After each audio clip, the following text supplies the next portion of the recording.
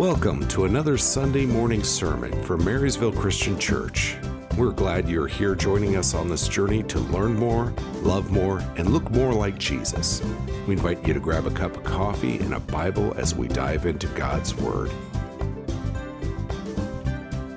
You may not have known it, but we've been praying for you to be here. We've been praying for families with young kids. Pendulum swings. There's high tide, there's low tide. You've got a lot of little kids, and then you got a lot of teenagers. And then you don't have any kids. And then you got a lot of little kids again. There's an ebb and flow to the life in a congregation. We're grateful for you to be here with your kids. According to John 19, verse 30, these were Jesus' last words from the cross. Tetelestai. It's finished. It's what a servant says to his master when he's completed his assigned task. Tetelestai. I'm finished. It's what an artist would say when he lays down the brush for the last time and washes it out and puts it away. Tetelestai. I'm finished. It's what a merchant said when an invoice or receipt was stamped paid in full. Tetelestai. There is no more debt. It is finished.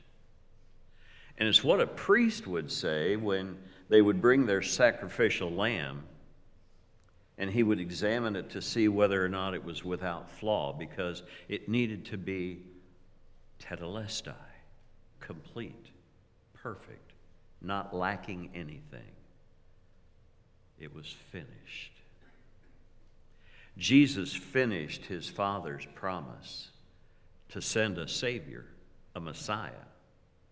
And that's why Jesus would say, or it would say about Jesus in John 19, verses 28 through 30, that it was when Jesus realized that everything had now been finished that he said, I'm thirsty. He did this to fulfill Scripture. A jar of sour wine was standing there, so they soaked a sponge in it. They put it on a hyssop branch and held it up to his mouth. And after Jesus had taken the wine, he said, Tetelestai, it's finished. There's nothing left to do.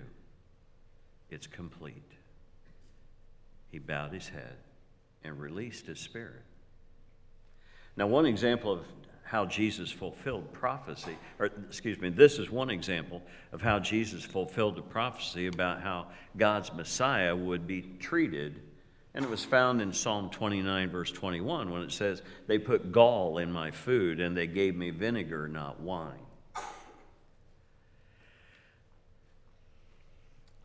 Most who study and count these things because of OCD, I guess, would conclude there's at least 300 Old Testament prophecies about how Jesus was able to finish what was foretold about the coming Messiah. 300 different prophecies about one man. Now here's a little exercise for you. You won't be embarrassed, I promise. Imagine if I'm not going to, so relax. If I were to ask each one of you to guess, to say, to put money down that the next person who walked through that door was going to, and then fill in the blank. What they look like, what would happen to them, what would you say about the next person to walk through that door?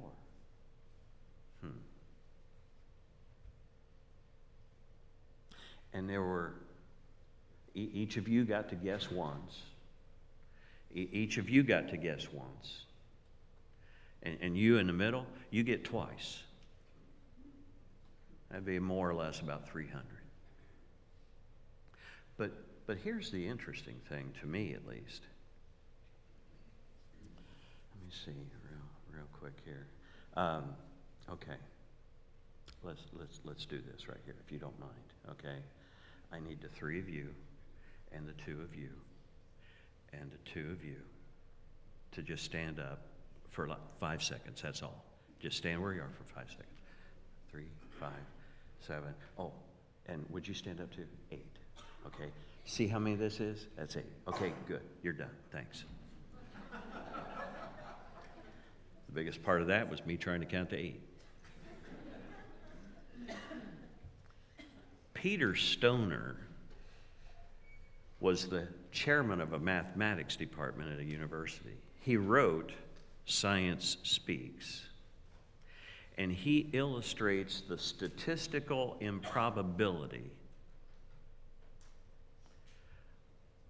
of only 8, not 300, but only 8 of you being able to accurately say what the next person to walk through that door was going to look like or what would happen to them. And he says that the probability of all 8 of you being able to guess that is 1 in 10 to the 17th. Now, I haven't been in a math class for a long time. I just know that's a lot of zeros. But what's a number with that many zeros look like? I have driven through Texas. You can drive all day and never get out of Texas. If you were to cover the state of Texas with silver dollars and mark one of them,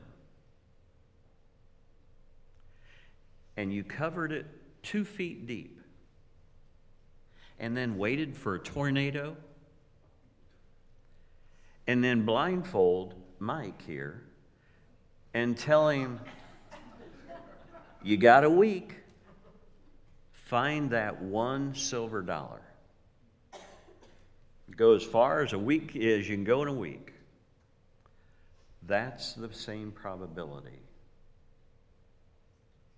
of just 8 telling you what would happen to the next person that walked in that door. And that just happened today. Imagine if it would take years, decades, a century or two, that, first of all, the door would still be there, and somebody would walk through it, and what would happen to them or what they would say. Good luck finding that silver dollar, Mike. That's the same probability that would happen. Now, with Jesus' death, he finished his Father's requirements for a blood sacrifice for forgiveness of sin. And when that sacrifice for sin was completed, finished once and for all, he says that those sacrifices were tetelestai. You see, God had required the Jewish people to practice a system of sacrifices of various animals and various objects in order to maintain a right relationship with him. In Hebrews 9, verse 22, this will sound familiar to you. According to the law of Moses, nearly everything was purified with blood. For without the shedding of blood, there's no forgiveness. Now, here's the idea behind this. What's blood got to do with this? Okay, think pinky square to 10 to the 17th, okay? Here's why. A blood sacrifice was made when a contract or a covenant between two people was made. And the idea behind this blood sacrifice was just this. If I don't hold up my end of the bargain, if I don't keep my word,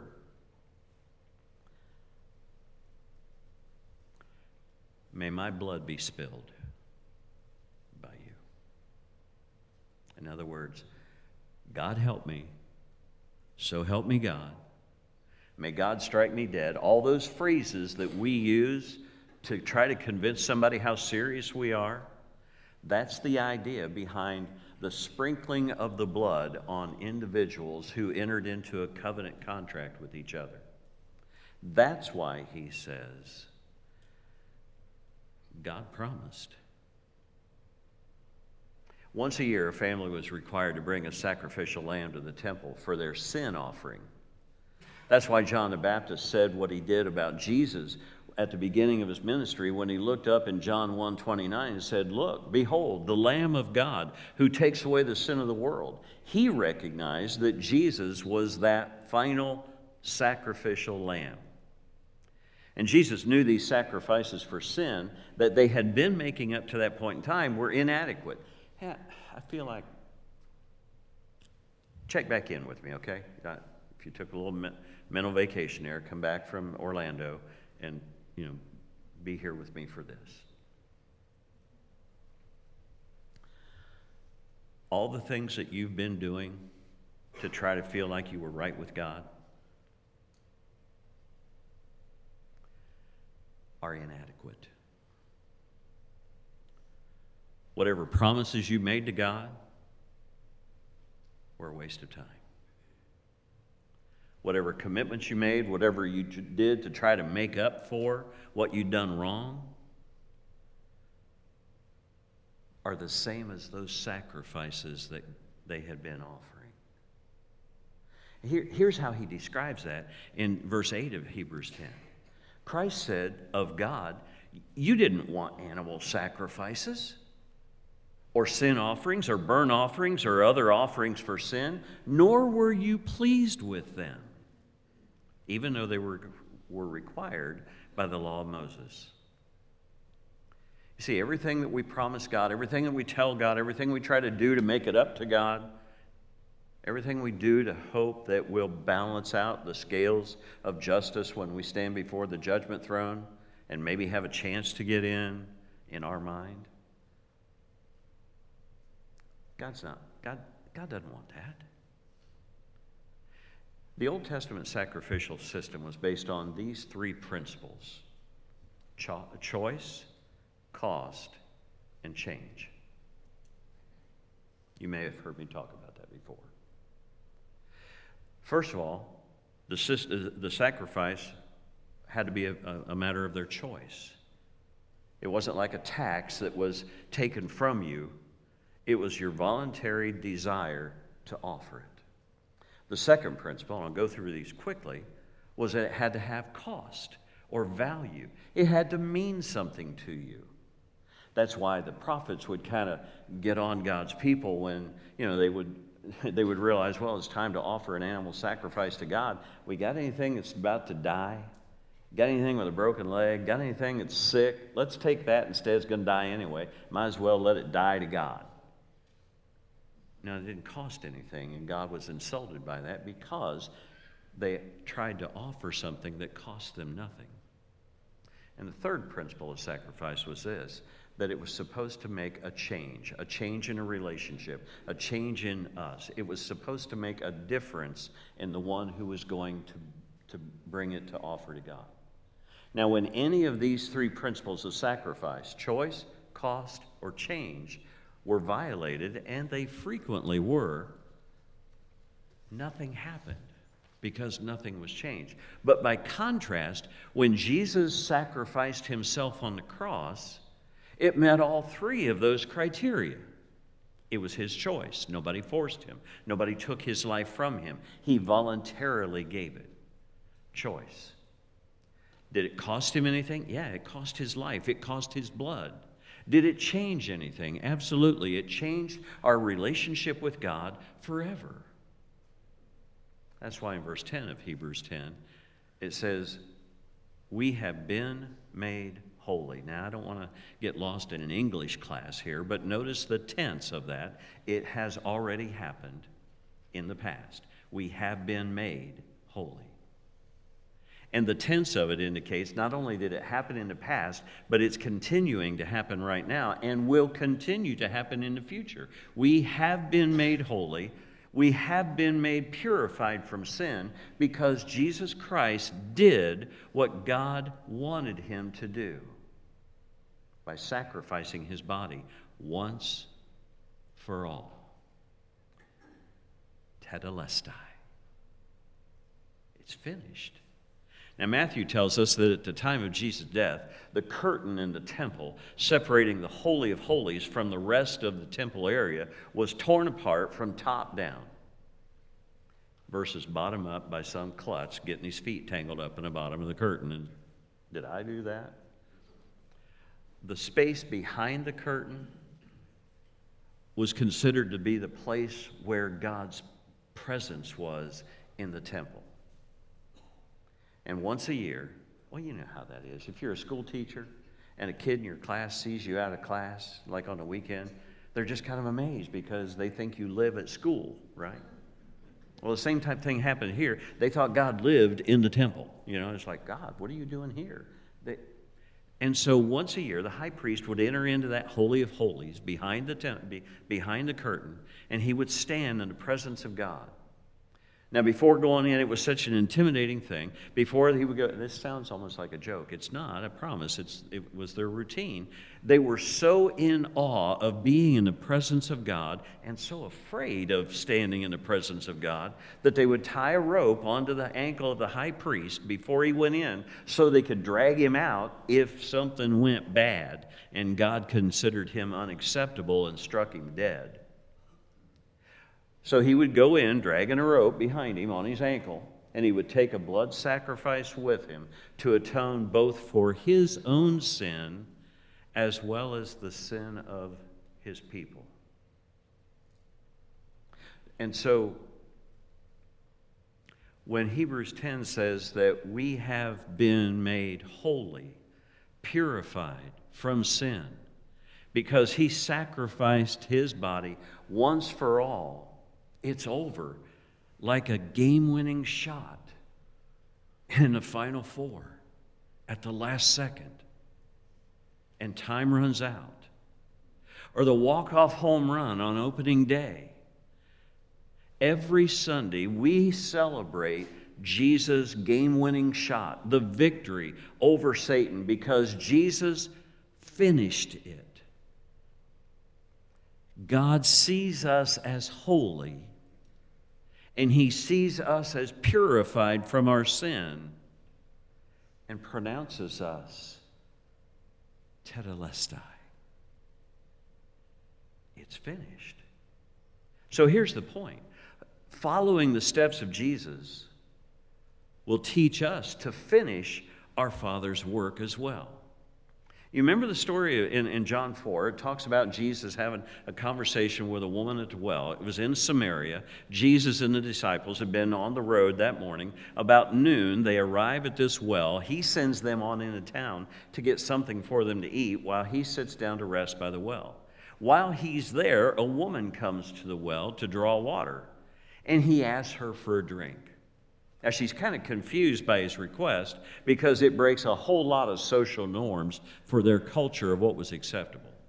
And then she really gets rattled by Jesus because as their conversation goes on, it becomes clear that he knows things about her that he ought not to know. He ought not to have any reason to know. Like this, he knows she's not married now. She had been 5 times. How would he have known that? He knows she's currently living with a man that she's not married to. How would he know that? This is before Google listens to you. She runs back into town, tells everybody there, I just met a man who knows everything that I've ever done. And the people that hear her say that probably kind of have to chuckle because they know that's a lot. The disciples return, and they're surprised to find out that he's been talking to a Samaritan woman, and they encourage him to eat something. But his response is this in verse 34 of John 4. He tells them after this conversation, my food is doing the will of the one who sent me. I must finish the work that he gave me to do. Yeah, you've guessed it. The word he uses there is tetelestai. From the very beginning, Jesus was focused on the importance of finishing what God sent him to do. Whether it was in a conversation with a woman in Samaria that everybody knew he didn't have any business talking with, or while it was suspended on a cross,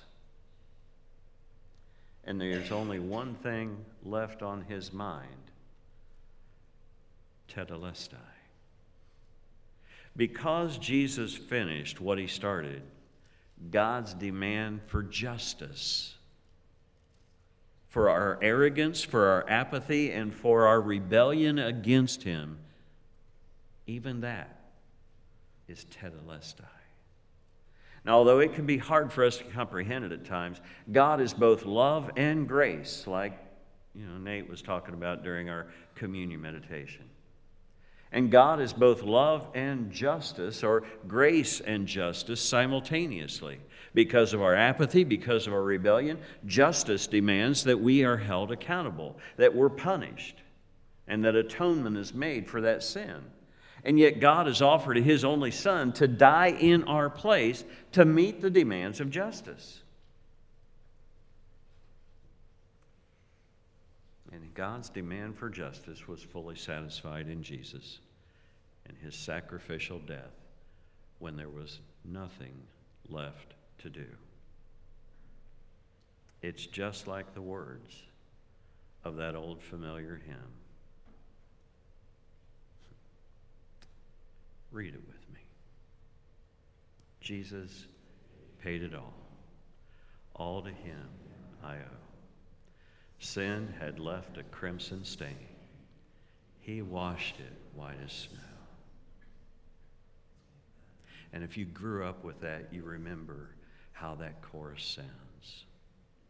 Sing it with me. Jesus paid it all to him I owe. Sin had left a crimson stain. He washed it white as snow. The only debt we owe to God, because of what Jesus did, is our gratitude. That's why Paul wrote to the Christians in Corinth, and he encouraged them to walk by faith, not by sight, while we're in this temporary home. And he urges them to remember that our life's goal is to please him. And the incentive, the motivation that we have for that is that one day, when our life on earth is tetelestai, we'll stand before him in judgment. And that's when he says in chapter 5, verse 14 of 2 Corinthians, Christ's love compels us. Since we believe that Christ has died for all, we also believe that we have all died to our old life. There's the change from the choice that he made that cost him his life. In verse 15, he died for all, that those who live should no longer live for themselves. Again, there's the cost, there's the choice, and there's the change. That we should no longer live for themselves, that they should no longer live for themselves, but for him who died for them and was raised again. Because Jesus finished what he started, God's curse on sin is also tetelestai. Until Jesus came, there wasn't anybody who ever lived a perfect life. Everyone has sinned. Everyone's messed up. Everyone stood guilty and condemned before God. And Satan knew that. Satan knows what he tempts us with. He knows what he's successful at enticing us to do. And one day we'll stand in the presence of God, and you can count on Satan being there as well, because the Scripture describes him as the accuser of our brethren. And when that book of life is opened, he'll be the one to stand there and accuse us, and what he says will be exactly right. And in my worst nightmare, Jesus, our mediator, will turn to God, the eternal judge, and say, he's right, Father. Ed did exactly those things that he's accused him of. That's exactly what his heart was really like. That's exactly what he thought when he didn't say anything. That's exactly what he didn't think and said something. those are exactly the tears that he caused and the heart that he broke. But in the next moment, like watching that game-winning shot, we'll see Jesus turn the page and read from Hebrews 10:10, but he's been made holy. He's been purified from sin because I did what you wanted me to do, Father, when I sacrificed my body once for all. It is tetelestai, case closed. And even though we're not perfect, just like Barnabas, we're set free. So when you follow the steps of Jesus, you'll want to finish what he started. That's why Paul would write to Timothy these words. In 2 Timothy chapter 4, verse 2. He says, preach the word. Be ready to serve God in good times and bad. Correct, warn, and encourage people with words of hope. And be patient with them while you do these things. Teach them carefully, for the time will come when people will not put up with truth.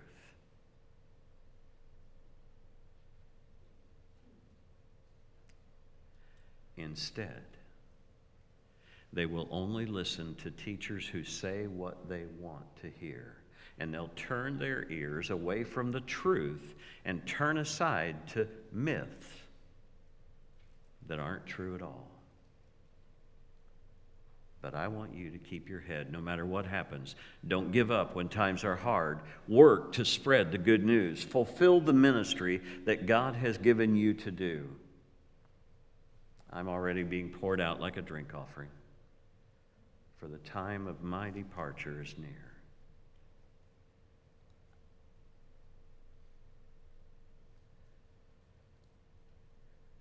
I have fought the good fight. I have tetelestai. I have finished the race. I have kept the faith. And now there's a crown waiting for me, given to those who are right with God. The Lord who judges fairly will give it to me on the day when he returns. And he'll not only give it to me, he'll also give it to those who loved him and long for his return. When you follow the steps of Jesus, you finish what he started. David, why don't you and the praise team join me up on stage? Later, John would write to different churches. And repeatedly in chapter 2, he would say over and over and over again this very thought. If you're going to follow the steps of Jesus, you're going to want to finish what he started. And here's how he would phrase it. In verse 4, he reminds some people that they've left their first love, and he encourages them in verse 5 to remember what they used to do and to repent of what they're doing now instead so that they can repeat what they did at first. In verse 7, to the one who overcomes, I'll grant the tree of life in the paradise of God. You're going to hear him use that phrase about overcoming frequently to each one of the letters, to each one of the churches. That's the recurring theme. Overcome, overcome. Finish what you start. In verse 10, he says, don't fear what you're about to suffer. Be faithful to death, and I'll give you the crown of life. To the church at Pergamum, he says this, overcome. To the church in Thyatira, he says, overcome. To the church in Sardis, he says, you've got to overcome. To the church in Philadelphia, overcome. And finally, to the church in Laodicea that had just become lazy and lukewarm, he says, you've got to overcome. You've got to finish what he started if you're going to follow the steps of Jesus. The question is, are you willing to finish the work of God in your life? Are you willing to let Him finish what He's trying to do in you? To step out of the shadows and to, like Joseph of Arimathea, personally give Jesus the respect that He deserves when He chose to sacrifice His own tomb at great cost. We hope you enjoyed today's message. If you'd like to learn more about Marysville Christian Church and connect with us, be sure to go to our website, marysvillechristian.org. If you are near the Marysville area, we would love to have you join us on Sunday morning. We have our Bible study classes at 9 a.m., and our regular worship service is at 10 a.m. Our address is 17,000 Waldo Road, Marysville, Ohio 43040. Our phone number is 937-642-9838. Email is office@marysvillechristian.org.